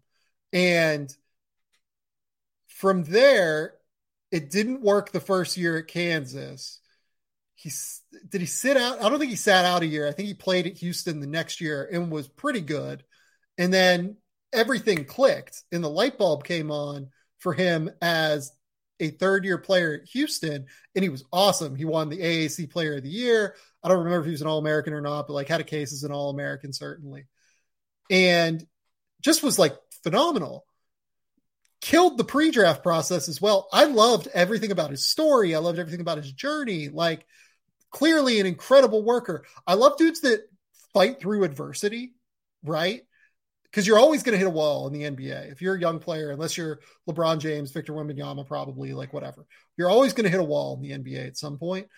And I love guys that have proved that they can scale it already, that they're not like going to get frustrated and they're not going to, you know, be a player, especially like these 5-star guys that have never experienced anything but success a lot of the time entering the NBA. Quentin Grimes was a 5-star that failed essentially, and then completely, totally changed who he was. He changed his identity as a player to go from being a point guard to a 3-and-D guard. And now he's like kind of combining the two. Spins, do you know what Quentin Grimes is averaging over his last 15 games in the NBA? Enlighten us, Sam, please. 15 points, 3.5 rebounds, 2.4 assists, shooting 48% from the field, 42% from three, 78% from the line. Quentin Grimes is like a starting 2-guard right now in the NBA, just straight up. Like, he is a good starting 2-guard in the NBA. He's going to be like a top 10 guy in this class, it feels like. I don't know. This is a good class. Probably a like top 12 guy in this class at the very least. He looks awesome. He looks so good. And he was a guy that I remember the first podcast we did after you joined the show. We pointed out that he was the real winner of Summer League last year. Like, he was the best player at Summer League last year. That has translated entirely. He is like every bit of someone who looked like they did not belong at Summer League, and now like fully looks like they belong in the NBA point blank across the board. I love everything I've seen about Quentin Grimes over the last month and a half. He looks like a real player in the NBA. Yeah, he's been fantastic, Sam. Exactly what the Knicks needed out of that position. Okay, the last guy that like, well, no, there are two more guys that I feel like we like genuinely have to talk about here. Sure. Alperen Sengun is first. I talked a decent amount about Alperen Sengun on the pod with Schindler when I talked about like the Rockets, and I talked about like not totally knowing what Alperen Sengun is. I would honestly, like, for my take on that, I would probably just go back and listen to that podcast, because I like a lot of the skills. I like a lot of what he can do offensively as a playmaker, as a passer. He has real marginal advantage on opposing centers with his ability to like handle the ball and honestly like drive around them a lot of the time. His footwork is awesome. His feel is super, super high level on offense. I just really think he's like desperately bad on defense. Like I think he's like really, really, really bad. I think he gets like hung out to dry a lot by the guards, not playing well on defense. But I also think he's not very good as a defensive player at all. Like really in like any capacity. I don't need to say anything else other than that. Like, I've jumped into it. I've listened to I think it's literally the last episode I did with Schindler. I don't feel the need to like dive into Şengün anymore. And I don't have too much to add additionally to that other than it's not just that he's a poor defender right now. It's that I don't know what scheme would ever save him because drop isn't going to help him. He's just not vertical enough at protecting the rim. He tries to play vertically, but then he loses his ability to react at the last second to anybody who tries to worm around him. I don't think that he's quick enough to be great at the level of the ball or playing more aggressively. Like I think that's what they have to do for what it's, if they're going to, I think that's their best avenue for what it's worth. He's not big enough to be a drop guy. No. I think he has good enough feet. He's not laterally quick, but like, I think that's the best that you can do is play at the level and recover. The challenge with playing at the level of the ball, particularly if the Rockets fancy themselves as a postseason team in the next couple of years, is smart guards who can draw that out into a switch. And that's where Şengün's just going to get cooked. So I don't know. I don't know what the answer is. Yeah. Really, really impactful offensive player. Like if you told me that like he's like Nikola Vucevic who like made multiple All-Star games on offense, if he learns to shoot from the mid range, I would buy that. It's just that like because of the defense, because of the lack of shooting right now, and because like he's not a great, like this is something I mentioned on the last show, like he's not a great defensive rebounder. Like he's okay at it, but for a center, he's not great at it. He doesn't like end possessions at the level you want him to. He's kind of got the T-Rex arms. Like he doesn't get all the way up for extension for some of these boards. And he's just not like enormous, right? Like he's 6'9" playing center. And has like a 6'10", 6'11" wingspan. So it's tougher. Yeah. For him, but look, he has real skill on offense. Like I said, like if you told me he ends up like putting up some years that are like Vucevic level in terms of scoring and efficiency, I would buy that for sure. Yeah. Okay. The last guy I want to talk about was Bones Hyland in terms of like had to talk about basically. Sure. Bones has been very creative. Let's go with creative on offense. He is shooting 41% from three and takes 6 of them per game and averages 14 points per game. He like basically runs second units for Denver a lot of the time. I don't really know what he is yet because the defense is very suboptimal. Like really shows in front of anybody, but I do think that he is so good at generating his pull-up shot that he's probably going to be a really high-level bench scorer for a long time. Well, and that's the thing. I think I'd mentioned earlier about kind of being outside of the top 10, past the point in this draft class where we're finding high-level scorers. I mean that in terms of guys who can be a focal point on an offense, particularly in closing lineups. I think Bones Hyland, we know that he can do that off the bench. He is instant offense. He can drill shots from three, creates a ton of space on his step backs. But I don't know if he does that reliably or well enough to ever move into a starting rotation and be more than just that like instant offensive punch off of the bench. I like the confidence that he plays with. I think that this Denver team in particular really needs that element on their bench. So because he provides a service to a team that doesn't already have that, has found value early in his career. But I'm with you. I don't think that this is going to turn into the major rags to riches story where he's averaging 20 a game in the NBA. I don't quite see that. Let's just kind of wrap up. Let's go rapid fire through some of these guys. Yep. Chris Duarte has struggled quite a bit this year. It feels like he's been hurt for a lot of the time. Chris Duarte, by the way, do you know how much younger Chris Duarte is than Miles Turner? What, 2 years, 3 years? Under 2 years. It's like a year and a half, basically. He's a year and I think like 80 days younger. Jeez. So it'll be interesting to see where he ends up because he needs to be able to shoot, I think, at a certain point. I think that was the hope for him, and 35% for his career, not quite enough to justify the long leash that he would want. I got to bring up one other guy here if we're doing rapid fire, Sam, is actually somebody who's 8th in this class in overall minutes per game.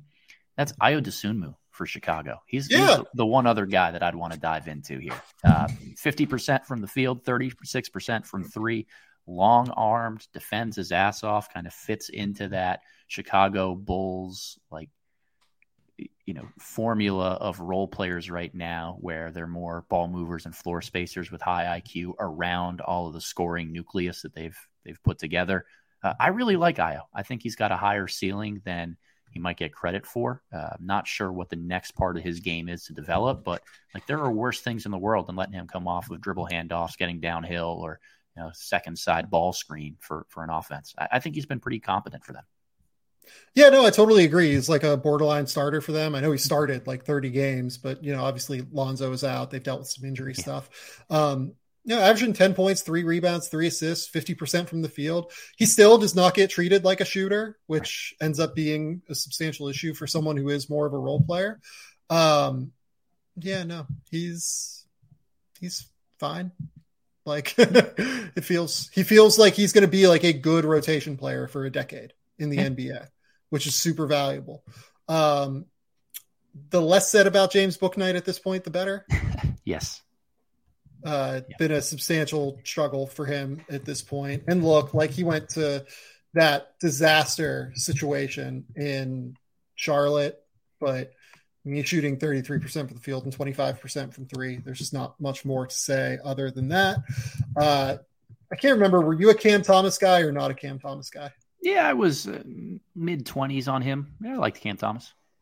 Yeah, he's had a couple of big games. He had a 33-point outburst against Indiana earlier this year. I think he had 21 earlier this year at one point. But he just feels like a scorer to me at the end of the day. Josh Christopher, I think, looks kind of like a miss, if I'm being completely honest. Have not loved what I've seen from him at any point. Kind of running through, just real quick. Oh, we should talk about Corey Kispert. I think Corey Kispert actually looks like a legit rotation player. Yep. He is shooting, I think, 1,000,000,000% from three. 41 now looking at the numbers. His problem is that it feels like everything takes a while to develop. And I wonder if he's ever going to shoot threes at volume in the way that he needs to. But that's the difference between him being a starter and a bench player and a bench floor spacer. He starts a lot of games for the Washington Wizards, but yeah, there's something there with Corey Kispert. I actually quite like what I've seen at this point. Yeah, he's been solid. I think there are 3 guys for the Oklahoma City Thunder who have gotten some minutes thus far early in their career: Trey Mann, Aaron Wiggins, and Jeremiah Robinson Earl. If you had to pick one, who would you pick out of those guys? I'd pick Robinson Earl for the defense and the consistency that he brings on that end of the floor. I agree with you. But I think this is the period over the next 4 or 5 months, finishing out this season and into how they construct their roster this coming summer, where we figure out who of those guys are legit pieces of the rotation, or at least the organization moving forward, and who are getting minutes and opportunities as a byproduct of the Thunder being so young. Yeah, here's the thing. They're also going to come under a roster crunch at some point. They just have so many assets, and they're going to have to consolidate some of these assets at some point. I like Aaron Wiggins. I think he's been pretty good, for a second-round pick throughout the course of his career. Looks like a real, certainly back end of the rotation player, I would say. Yeah. But yeah, no, what do you do with that? That has value on a minimum deal for the next couple of years. But yeah, we'll have to see. Deuce McBride has been super valuable defensively for the Knicks at times. He's had offensive moments where he's been good, but for the most part, it's been a struggle. His ability at the point of attack, though, has been just absolutely killer for the Knicks defense when he comes off the bench. And look, despite the fact that he's shooting 36% from the field and 28% from three, he has taken that backup point guard role and run with it over the course of the last month and a half, while this team has been really, really good. Yeah. I think Deuce has been really, really solid for them. The Knicks and the Pelicans got multiple players out of this draft class who've come in and been really valuable role players from the jump. And I think the Pelicans integrated those guys early into their rookie season. Jose Alvarado wasn't drafted, but he found his way to be really impactful for them a little bit as a rookie. I think that he's probably hit closer to his ceiling than some of the other guys that we might talk about. But the Pelicans found 3 guys that they could depend upon to be borderline rotation guys right out of the jump. The Knicks, it took Thibodeau a little bit longer to trust some of these guys, but we're looking at a draft class now that includes Quentin Grimes, Deuce McBride, and Jericho Sims. I think that those are 3 NBA roster-worthy guys. Grimes starting caliber, McBride definitely rotation-worthy. I think you can do a hell of a lot worse than Jericho Sims as your kind of third big break glass in case of emergency guy. So I like exactly what those 2 teams have done. I think it's helped raise their level of play by having those role players to plug in, which leads to their success this season being no accident. Yeah, look, I think that's absolutely right. Another guy we should talk about real quick is Usman Garuba. He's had minutes that have been positive because he's a good offensive rebounder, defender, passer. Like, he's actually a connective player that does dirty work in Houston in a situation that desperately calls for it. He's just not good enough on offense is the problem right now. I know. I love Garuba so much. His defense and his toughness shows every time he's on the floor. I absolutely adore him for that. Yeah, completely agree.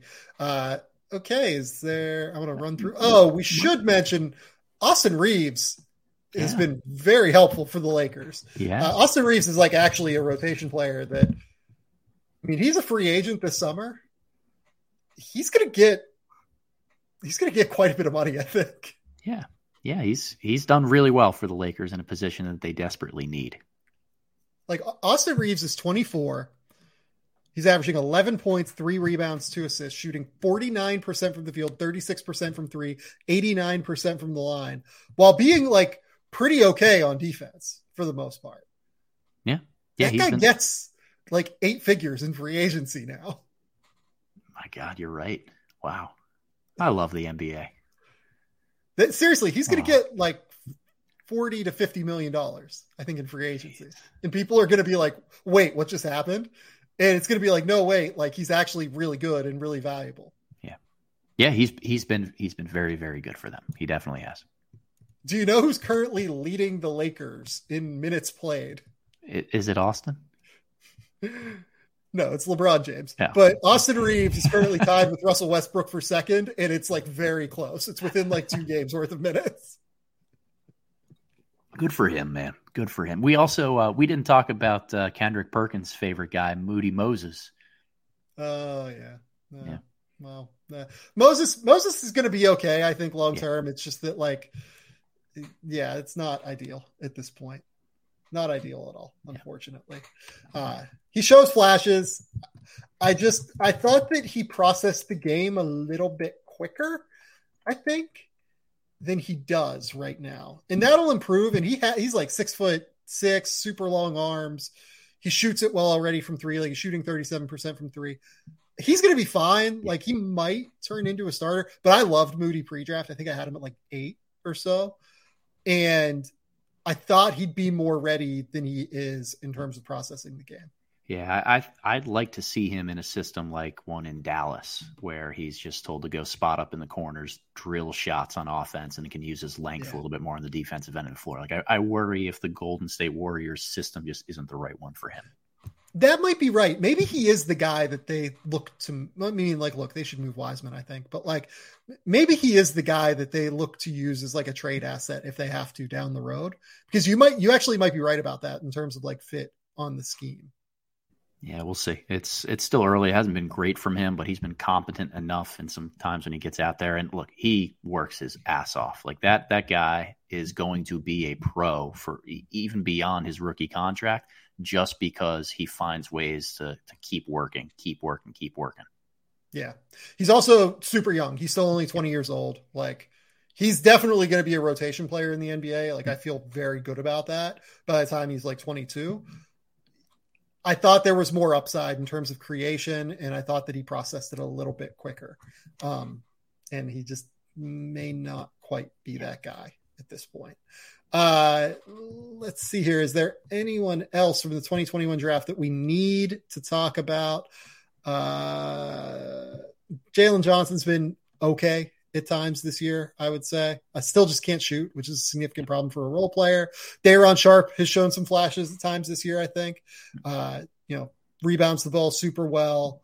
Has been actually pretty impactful in the minutes he's played, I think. I think that Kessler Edwards is still just like not playing a lot, although I'm intrigued at some point that could change. Yeah. I mean, that's really it. I think at this point, I think we've gone through everyone that's played at like a real level. I mean, here's a trivia time for you now that I have this list. Oh boy.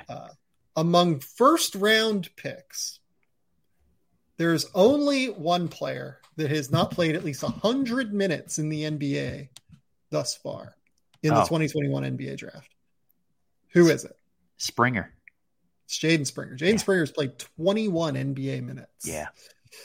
I was not high on him pre-draft. I struggled to find where his fit would come in an NBA team. That doesn't surprise me. I liked the idea of him, but then I just kept like ticking him down the board as I went. Yeah.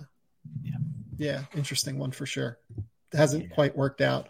Another undrafted guy we should note is another one of those Pelicans hits, Jose Alvarado. Yeah. Just a really solid backup point guard who defends his ass off, has had a couple of games where he's just been on fire from three. Super helpful backup point guard. Yeah. Again, great finds by teams like the Pelicans and the Knicks, deeper in the second round or undrafted areas, as well as hitting on good role players early, has raised the ceiling of their franchises and allowed them to get to a competent level rather quickly. And then you see teams like the Hornets, who have unfortunately struck out a little bit with guys like Bouknight and Guy Jones and JT Thor, like haven't gotten tangible NBA impact from them yet. It's part of the reason why they haven't been able to withstand some of the injuries that they've gone through this year. You're being kind saying a little bit on the Charlotte Hornets that they've struck out. Yeah. When was the last Charlotte Hornets draft pick other than LaMelo that like is an unequivocal success? I mean, because I don't think you can consider Miles Bridges that anymore. That's exactly what I was just going to say. PJ Washington is sort of one.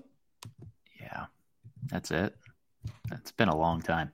I mean, I guess that like Jaden McDaniels and Cody Martin, but like they don't really move the needle necessarily. I will say this to be positive about the Hornets here. I think that Mark Williams is a hit. I do too.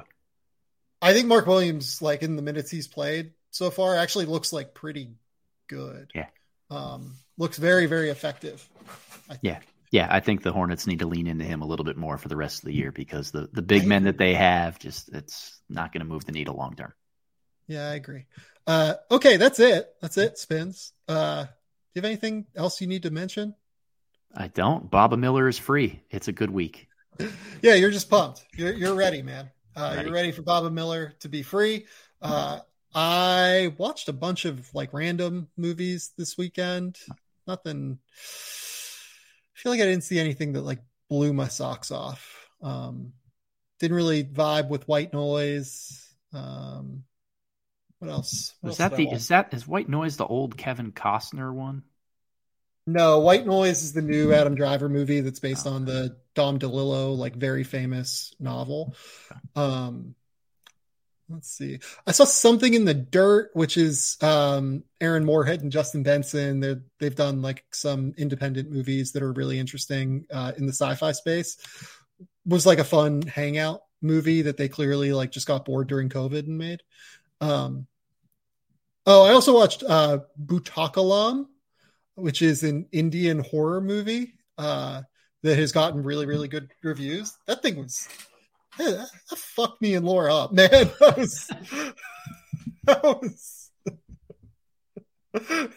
was wild. It was like a haunted house movie, like where like these people are living in like a house that is Yeah, it was fucked up, man. That was good. God. It wasn't like amazing, but like it was really good.